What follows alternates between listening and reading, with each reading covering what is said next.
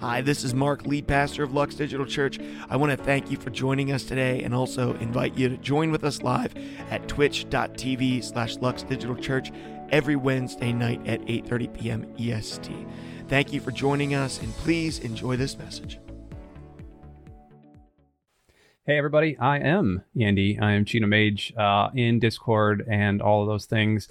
We're so honored that you all are here with us, that you decided to spend really just a small portion of your week either live right now or on demand. I mean, you could be doing so many things with your time, and we want to make this worth it for you. We also want you to come join our family in Discord. We talked about it a little bit ago, right at the beginning of this service. And if you're catching us on VOD, we would love for you to be part of that family. It's the Christmas season, and a lot of us can feel a bit disconnected because of gifts and family and stress and all of those things. I love the fact that you call me the Wizard of the South, Beggy Man. Thank you, Jen, for all of that as well.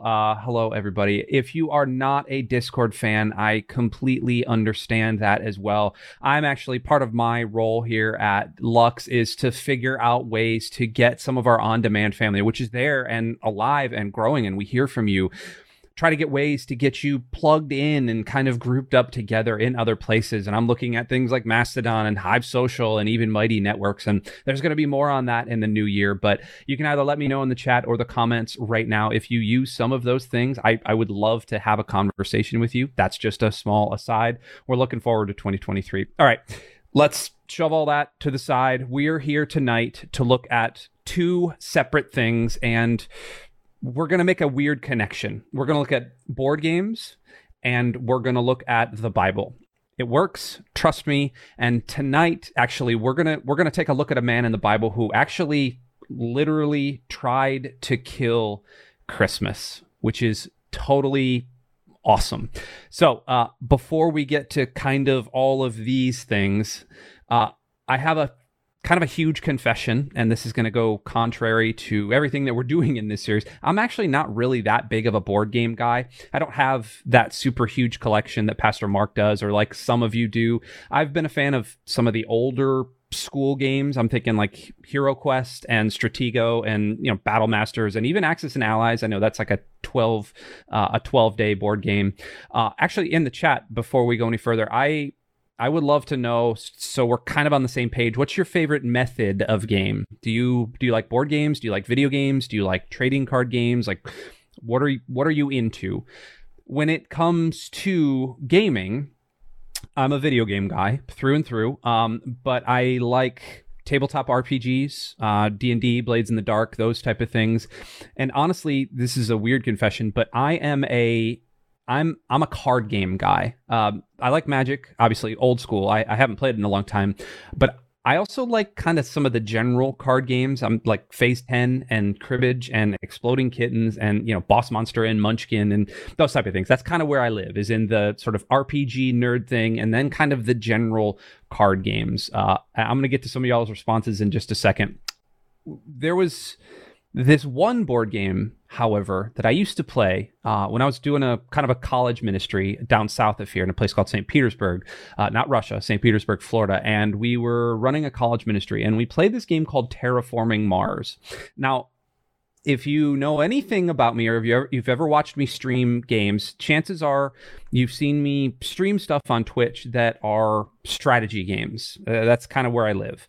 I'm a huge like Crusader Kings guy. I like Civilization and, you know, Football Manager and Stellaris, you know, all of those kind of Paradox 4X Civilization type games. They're my jam. I get into the macro levels of like controlling empires and cities. And then I love like paring down into the micro levels of, you know, designing armies and running battles and things like that. That's the stuff that I really, really do. We got to do a super fight night. I would be down for a super fight night as well. Terraforming Mars is kind of a combination of board game and strategy kind of computer game. It's a board game about colonizing the planet Mars. So the big 30,000 foot overview is you get to play as this corporation that's like trying to complete projects to raise the temperature and the oxygen levels and the water coverage of Mars so that you can make the planet livable. It's kind of dystopian in a weird way. Everybody's escaping Earth, kind of Wall-E style, and they're all going to go live in Mars. There's ways to work together with other people and to ally with each other, but you're also trying to like subvert and control. It's this really sort of unique game that mixes like power and greed and control and friendship and just weird sort of like, I don't know, you're trying to advance your research and do all of these things and grab milestones, and you're trying to plant trees and grass and like pipe water to things and finish projects that will ultimately make Mars a place to live.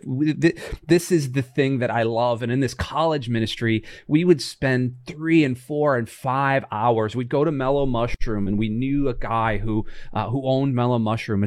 Mellow Mushroom, if you don't know what that is, it's kind of this like bohemian pizza place. And we'd set up in the back room, and there'd be like 8 or 9 of us, and we'd all be kind of playing on teams and taking turns and playing a couple. We'd have boards set up playing Terraforming Mars. It was awesome. There's a lot of ways to use power dynamics and some weird trades to really get what you want out of it. We'd trade board games or breadsticks and pizza and all sorts of stuff. There's not really any killing or murder or anything like that. This is a game that's all about control. It's all about winning because of your own wits, your own power, and your own control. And if you are interested in this game, by the way, you know you can hit !ticket in the chat to enter the drawing, because we are giving one away because we are awesome here at Lux. So !chat. Zeph, I do like Pharaoh as well. Absolutely. So yes, board games, awesome, right? Terraforming Mars, great. Let's play this game. It's going to be awesome. But what does that have to do with Christmas? Especially when our key statement for this entire series is Jesus is the only place our hope belongs. Kind of seems like a car crash, right? Tonight, I kind of alluded to this before, but I actually want to talk about a man that wanted to control Christmas. He literally tried to kill it. He tried to control a narrative and control by power. He put his hope of the future into these things, and it kind of ultimately led to some pretty bad things happening. And it's not Grinch, and it's not Ebenezer Scrooge, and it's not any of those Hallmark Christmas movies you hear. This is a man named Herod, King Herod, Herod the Great. If you know anything about the Bible, you know there's a lot of Herods. This name Herod keeps showing up in the New Testament. There's actually 4 of them if you count them lineally. 3, but there was kind of an offset one.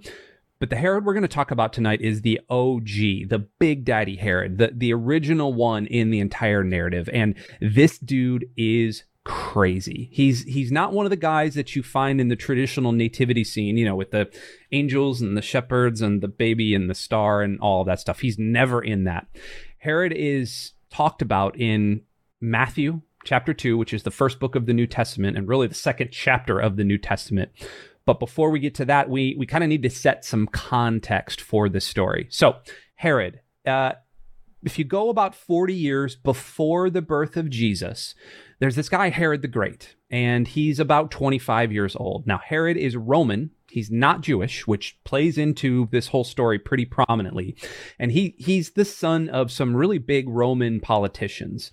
And he kind of gets exported to this region that ancient Rome had conquered in the Galilee area, where we know that Jerusalem is. And after they moved there, his dad had a good relationship with Julius Caesar, who we know as the leader of Rome. And because of all of these relationships and kind of backdoor dealings and handshake things, he becomes the leader of Galilee, the governor of Galilee. And that's the region, again, where Jerusalem and Bethlehem is. Now, immediately after this, so Herod, 25 years old, gets named to be governor, and he immediately starts to control the situation. Immediately starts to try to take advantage of his newfound power. He goes and captures a bandit leader. This guy's name's Ezekias, and he has him executed. Just boom, killed right there. And then right after that, he marries into this leading Jewish family. They're called the Hasmoneans. And the Roman Senate at that point names him the King of the Jews. And you'll hear that a little bit later as well. Now, actual Jewish people hate this. Again, because he's Roman and he's not Jewish. Herod is this like clever and cruel leader as well. Herod is that prototypical sort of guy you find in the movies, right? He murders anyone that gets in the way, and he trusts that the Roman government and their authority and their armies have his back. And over the years, he kills his brother-in-law, kills his mother-in-law, kills his own sons, and then eventually kills his wife, which actually drives him literally insane in a weird twist of fate. He thought she was threatening his power and his control because of her family origin and some stuff there with the Jewish people trying to rise up. And he kills her, but he never really gets over her, and it starts to drive him insane. So this is kind of a base coding to see all of this stuff happening. Now, if you fast forward about 40 years, we'll see Herod, and he's about 65 years old, which is pretty old for the time. And Herod is slowly dying. I mean, he's again insane, but he's slowly dying. There's this ancient historian. His name is Josephus. And Josephus wrote in all of these histories that Herod has convulsions. He's got bad breath. He's got skin covered by sores and this mind that just can't grab hold of things. He's going insane. But he's still the governor. He's still the king of the Jews. He's still in control. And then we start to open up the book of Matthew a little bit, and we see this in Matthew chapter 2, starting in verse 1. We see that after Jesus was born in Bethlehem in Judea, during the time of King Herod, Magi from the east came to Jerusalem and asked, "Where is the one who was born the King of the Jews? We saw his star when it rose, and we have come to worship him." Now, this is going to sound familiar if you were with us last week. Pastor Mark kind of talked about this, the wise men, the Magi, arriving from the east after a perilous journey in hopes of finding out about the star. They're looking for a king. There's money. There's wealth. They trusted in the money. They trusted in the wealth. Don't trust in your money. Don't trust in your wealth. Trust in Jesus. That was last week. Go catch up either at our website or on our YouTube channel or via VOD. Now, we want to focus, kind of turn our attention to Herod, however. For Herod in this scene right now, this is unfathomable. Why would people be looking for another king when he is already the king? Not this baby. How could a baby be a king? Fast forward another verse into Matthew chapter 2, verses 3 and 4, where we read, "When King Herod heard this, he was disturbed, and all Jerusalem with him. When he had called together all the people's chief priests and the teachers of the law, he asked them where the Messiah was to be born." Now there's that word there, disturbed. Herod is disturbed. He's insane, but his soul is kind of disturbed. He has no control over this situation. He's killed everyone that has threatened him before, but now he's going to have to kill again, apparently. And now he's going to have to kill a baby, which is really sort of awkward and bad. Herod is not Jewish, again, but he knows that the Jewish people have been looking for a Messiah, the anointed one, the promised one, the one who was going to deliver them, the one that God was going to send to save them. He had read prophecies. He knew this was a big part of Jerusalem. This was kind of the pinnacle of what was supposed to happen in the Jewish faith. And so he calls together the chief priests and the teachers of the law, and he has kind of this powwow session with them, and he asks, okay, where is the Messiah supposed to be born? And the chief priests and the teachers of the Jewish law tell Herod that the Messiah is supposed to be born in Bethlehem, according to all the prophecies and all the prophets. Herod, sitting back, starts to see his control slip away. And he hatches this plan, right? He starts to scheme a little bit. So this plan looks a little weird, but he's going to have the wise men who came. They're going to do some advanced scouting for him. He's going to send them to find out where this baby king is, under the guise that Herod wants to worship this kid. So he's just kind of being altruistic. Oh, I would love to know where that kid is so I can go bow down to him. Now, obviously, it doesn't take a rocket scientist to see that Herod is lying here. We can all see through it. He wants to kill the baby. And if you've read any Bible or you know anything about the rest of the Christmas story, you kind of know what happens from here. The wise men go, they find Mary and Joseph and the baby in a manger in Bethlehem. They give them gifts and they bow down before this baby, right? And then instead of actually going back to Herod to report what they found, God warns the Magi and the wise men in a dream to go home, back to the east, but to take a different route. God also, at the same time, warns Joseph to take his family, including Jesus and Mary, to Egypt, because there's a lot of stuff that's going to be happening behind the scenes here very shortly. So Joseph gets up, takes Mary and Jesus to Egypt for a little bit. Focus back on Herod for just a second. He's old, he's dying, he's now tricked by the wise men, and he knows it. He's jealous, he's a murderer, and he trusts only in his own power and nothing else. And now he's still got to work out how to find this baby and how to kill it. And then we read this awful scene in Matthew chapter 2, starting in verse 16. When Herod realized that he had been outwitted by the Magi, he was furious. And he gave orders to kill all the boys in Bethlehem and its vicinity who were 2 years old and under, in accordance with the time he had learned from the Magi. Then what was said through the prophet Jeremiah was fulfilled. A voice heard in Ramah, weeping and great mourning. Rachel weeping for her children and refusing to be comforted because they are no more. Herod orders that all boys 2 years and under in the area be killed. If he can't find one king, he'll kill them all. This is actually in kind of lore and kind of ancient studies. This is called the slaughter of the innocents.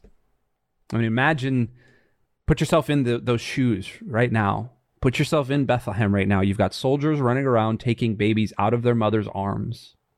The screams and the cries that would have been happening that night. Their children are now gone forever. It's terrible. But again, shift your focus back to Herod. He now thinks he's won. He has put his trust and his hope into his own control of the situation. Herod literally tried to kill Christmas. He tried to control the situation. And we know the story. He doesn't win because God, not Herod, was ultimately in control of the situation. We see that with God sending the Magi back east through a different route. And we see that with Joseph and Mary and Jesus being sent away to Egypt. God was ultimately in control of the situation. And we see a couple of short verses later, Herod dies. Joseph and Mary return into the country and life is restored, except for those mothers who lost their babies. Now, I don't tell this story because it seems like some weird horror movie or some heavy metal song. That's not why we're talking about this tonight. We don't want to sit in the slaughter of the innocents. It's awful. I want to use this as sort of a compare and contrast. Hopefully, none of us is going to go around trying to kill baby Jesus, and none of us is actually going to go to try to control a kingdom or a country or, take over some part of land like Herod. But we all have just a little bit of Herod in us, whether we want to admit it or not. We all want control, right? We all want power. We all crave our own way. We're all selfish to a certain degree. It's our sin nature. We're born into sin, and we are naturally inclined to try to make little kingdoms around us that we control. I do this all the time. I'm a little bit OCD.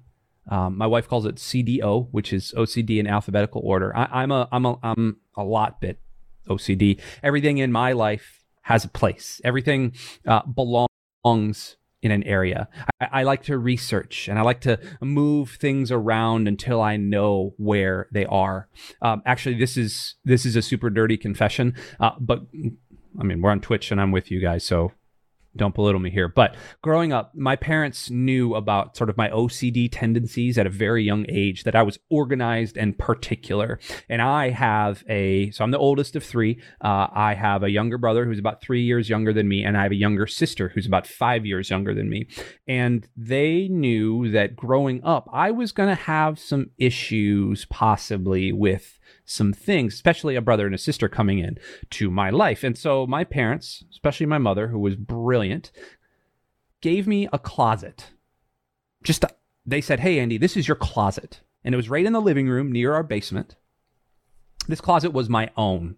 And I could do whatever I wanted with this closet. I could put my games and my own toys and my papers and my books and my bags and my Legos and my G.I. Joes and, my Nintendo, I had my Power Glove in there, everything.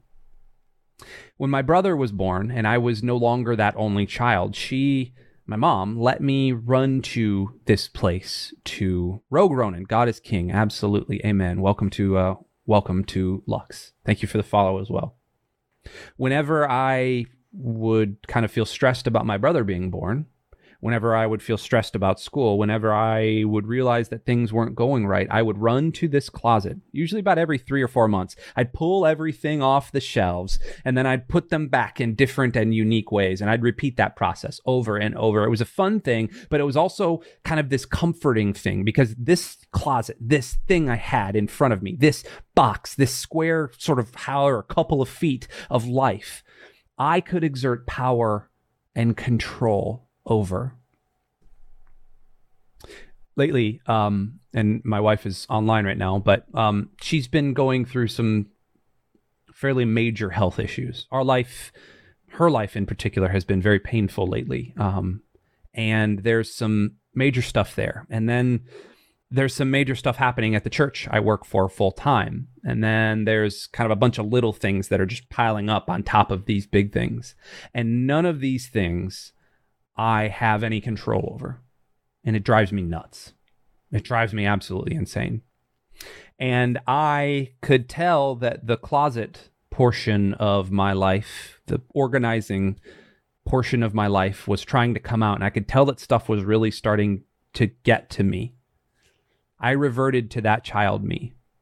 It was about a month ago. I reorganized this entire desk that I'm preaching from right now. I reorganized this entire room, and I moved the desk into one corner, and I told myself it was going to work better here with the lights here, and I got the fan there, and I've got all my monitors here, and I've got everything now has a place. And I was busying myself with things that I could control because everything else seemed out of control. I was trusting in myself and the things that I was doing to make everything all right. Why? Why would I do these things? Why was I trusting in my own control? Why was I trusting that reorganizing a closet was going to make things better? Why am I trusting in the fact that moving a desk around and making sure my hats are here now is going to make things better? I'm a Christian. I'm a pastor. I believe that Jesus is who he says he is. And yet I found myself trusting in my own hands and my own power. Are you there right now? Are you trusting in your own hands and your own power? I look at the world around us right now, right? I look around and I see the absolute wreckage that is social media. And I see a bunch of hurting people hoping that the government is going to bail them out of their bad situations, or hoping that their HOAs are going to save their living conditions, or trusting that a better diet or a better job or a better car or a better house or something else that they can control will make their lives feel more fulfilled. I look at a world that has stopped hoping in Jesus. And I look at this world that is instead hoping in its own power, in the control of authorities and rulers and people above them in the food chain. I see a world that is hurt and does not know what to do. But fortunately, church, we have the answer. And it's the most Sunday school, easily repeated answer out there, but it's true. We have Jesus. We have a God that is in control of everything. And God has given us this thing called faith. Faith is this gift from God. Believe it or not, he gave it to us as a gift. God put something inside of us that wants to believe and wants to trust and wants to hope in something. Most of the time, we put that belief and trust and hope into the wrong things, like our own control of situations. It's the reason people argue about politics and sports and video games and literally everything else so much, because we believe that the things we control and the things we have right in front of us, the things we can wrap our hands around, are the things that are going to save us. We put our faith into something that we want to control, or something that we believe will have the power to save us. And then when things go poorly, we look for something else to control or something else to keep us safe. We get scared when people start to get sick, and we start to lose money, and we start to hear about wars and shootings and earthquakes. We run and we hide because we can't control those things.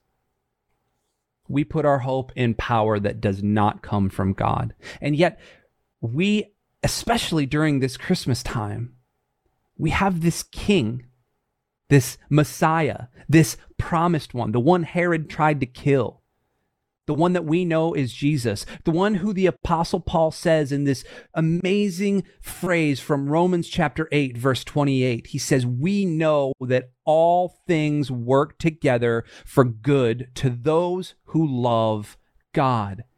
All things work together for the good of those who love God. Listen, control in your life is an illusion, okay? Power in your life is fake. You can't control anything. It's dangerous business walking out your front door, right? Thanks, Frodo. All it takes is one authority figure to ruin your sense of freedom, or one car crash to change everything. But God promises that everything will work out for good if we choose to love him, if we make the decision to love him, if we make the decision to follow him, if we choose to know Jesus.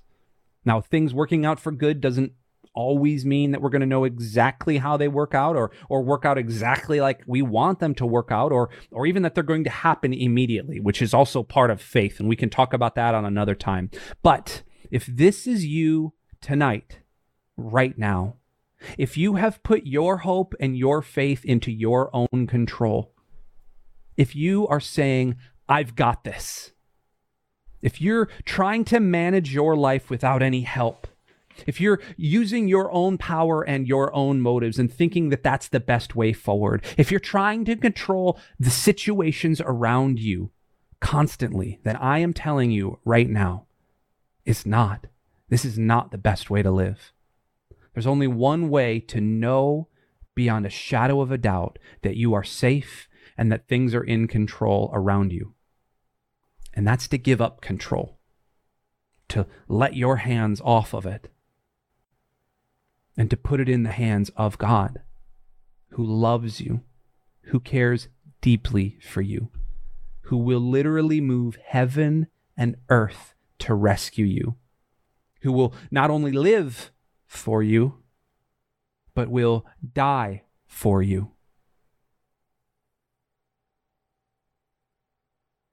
Later on in the Gospels, especially in the book of Matthew, Jesus turns to his disciples and says, why are you worried? Why are you trying to control this? If God has been feeding the ravens, if he has been feeding birds, aren't you worth much more than a bird? And if he has been clothing the lilies of the field and making grass grow and making nature beautiful, aren't you much more valuable than the lilies of the field? That is the God that loves you and cares deeply for you. And if you have never made the decision to say yes to placing your life under the control and power of Jesus Christ, tonight, right now, is the night. Tonight is the night that you can turn your face towards God and say, listen, I know you are out of my reach. You are out of my control. You are God. You are King. You are over all of these things. But I want to trust you with even just a little bit of my life. Tonight is your night. And I want to pray a prayer with all of our church tonight. I want everybody to pray this with me. This prayer is nothing magical, and it's just kind of simply talking to God. That's all prayer is, really. And through this, we all want to relinquish a bit of our control and allow the Holy Spirit's control to empower us. And I would love you to pray this with me. You can do it out loud. You can do it in your heart. I don't really care. But let's pray. Dear God, I know that I have been living under my own control.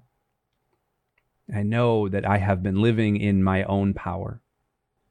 And I know that I have been running afoul of my own sins, God.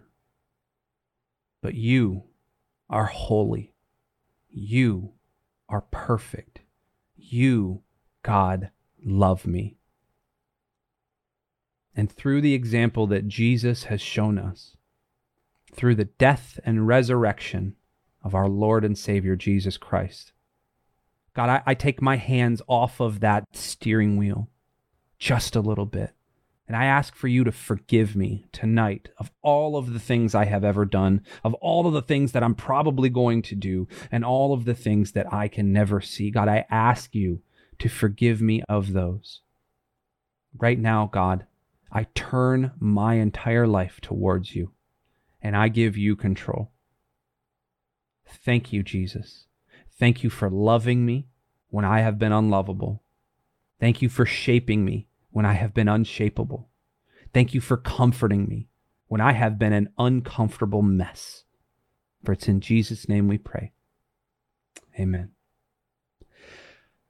I pray that type of prayer a lot. And I want to really gather with those that are praying something like this for the first time.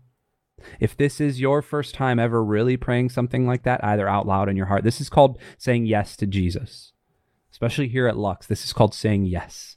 Now, you're going to see in the chat right now, the lift, aka Pastor Mark, has put exclamation part committed. And this is something we want to kind of walk with you on. This is a decision that has come from inside of you. And this decision, the saying yes for the first time to Jesus right now, I don't know if you know this, but all of heaven is celebrating you right now. All of the angels are gathered around the Lord, and there's a picture of the throne room with elders falling on their face before the Lord constantly, day in and day out, and they are celebrating your decision to follow Jesus right now. And I and the rest of Lux would love to know about it, because we want to celebrate along with you. Well, click that link in the chat and follow along, follow up with our team. This is not going to be weird or messy or anything like that. We really just want to reach out and empower you a little bit. We want to help you kind of let go of your control just a little bit. And we want you to see that power from your own hands is not going to save you, but saying yes to Jesus will. Tonight, we want to leave with a next step.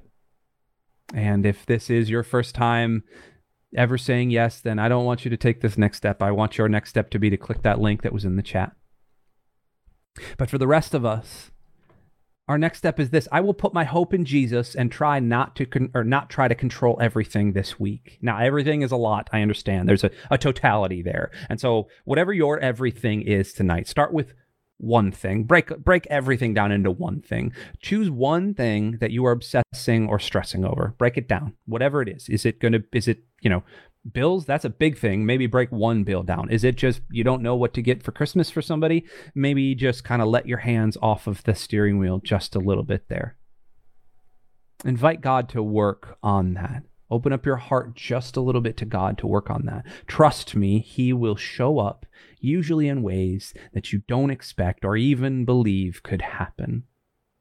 So as we take that next step, and as we take a step into communion here, I'm going to be in the chat a little bit, and I would love to talk with you, especially if this is your first time. I'm going to be in Discord a little bit later. You pop over to Discord, and I would love to chat with you. But we're going to go back up to the studio, and I don't know if it's cold and snowy up there yet, but I'm going to assume it's cold and snowy, because it's always cold and snowy when you're not in Tampa. And let's take communion together. Hey, church family, Pastor Mark here. And by the way, I'm going to respond to your message. I think it was like 41 something. I didn't catch your whole name. Whenever I'm on the chair later. In a moment, we're going to take the Lord's Supper together, though. So if you've gathered your common elements together, great. If not, run and grab something really quick. Man, what a powerful message by Andy tonight. And Chino really brought it. There's so much in our lives over these last 2 weeks that we've tried to control. My family with the sickness of our kids, and even back into October with our daughter being in the hospital, that was really my desire was to grasp and gain control. And I literally, before Andy spoke tonight, I knew what he was going to preach on, but I wasn't there. And I was on my hands and knees every night before church. I take a shower and I pray. And I was on my hands and knees after that. And I just said, God, take the church. I don't want to control it. I don't want to manipulate it. I don't want to try to make it work. I don't want to force it into anything. Like, take it. And God really blesses us when we trust him. So if you trusted the Lord as your Savior tonight for the very first time, thanks for joining our family. We love you. You're our brother or our sister. We're so glad to have you with us. And our brothers and sisters together, we gather and celebrate something called communion once a month here at Lux. We gather simple things like bread, and yep, this is grape juice in a bourbon glass, but we gather them together and we remember what it is that Jesus has done for us. Because on the night that Jesus was betrayed, he gathered together his 12 closest friends in an upper room to celebrate something called Passover, where the Jews celebrated the exodus from the land of Egypt, where they had been slaves for 400 years. And during the meal, Jesus took bread, and he broke the bread. And he said, "My friends, this is my body, and it's given for you. When you eat of it, I want you to do so in remembrance of me." And at the end of the meal, as he was reclining at the table, he took the cup and he said, "My friends, this is the blood of a new covenant. It's in my name. When you drink of it, do so in remembrance of me." The Apostle Paul in the book of Corinthians would tell us that as often as we eat the bread and drink from the cup, we do proclaim the death and the resurrection of Jesus Christ until he comes again. And so for 2,000 years, the church has celebrated together, and we get to celebrate together tonight to remember that the cameras, the community, the Discord, the slides, the graphics, the worship, like all of it is literally meaningless. It's stupid. You should not be here if we don't celebrate this, because this is what matters. All of the other stuff is superfluous compared to the sacrifice, the death, and the resurrection of Jesus Christ. So my friends, my brothers and my sisters, tonight we are family and we're united. And we're going to take the Lord's Supper together. So if you would, take of the bread and eat in remembrance of him.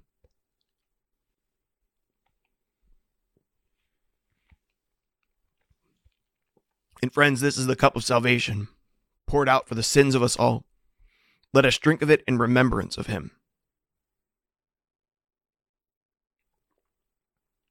Let us pray together in prayer that Jesus taught us to pray. Our Father who art in heaven, hallowed be thy name. Thy kingdom come and thy will be done on earth as it is in heaven. Give us this day our daily bread, and forgive us our sins as we forgive those who sin against us. And lead us not into temptation, but deliver us from evil. For yours is the power and the kingdom and the glory forever and ever. Amen. I love you, church. Thanks for listening to this week's message at Lux Digital Church. If Lux has been having an impact on your life, I want to encourage you to visit us at luxdigitalchurch.com and get connected to our community there. We're so thankful for you and we appreciate you.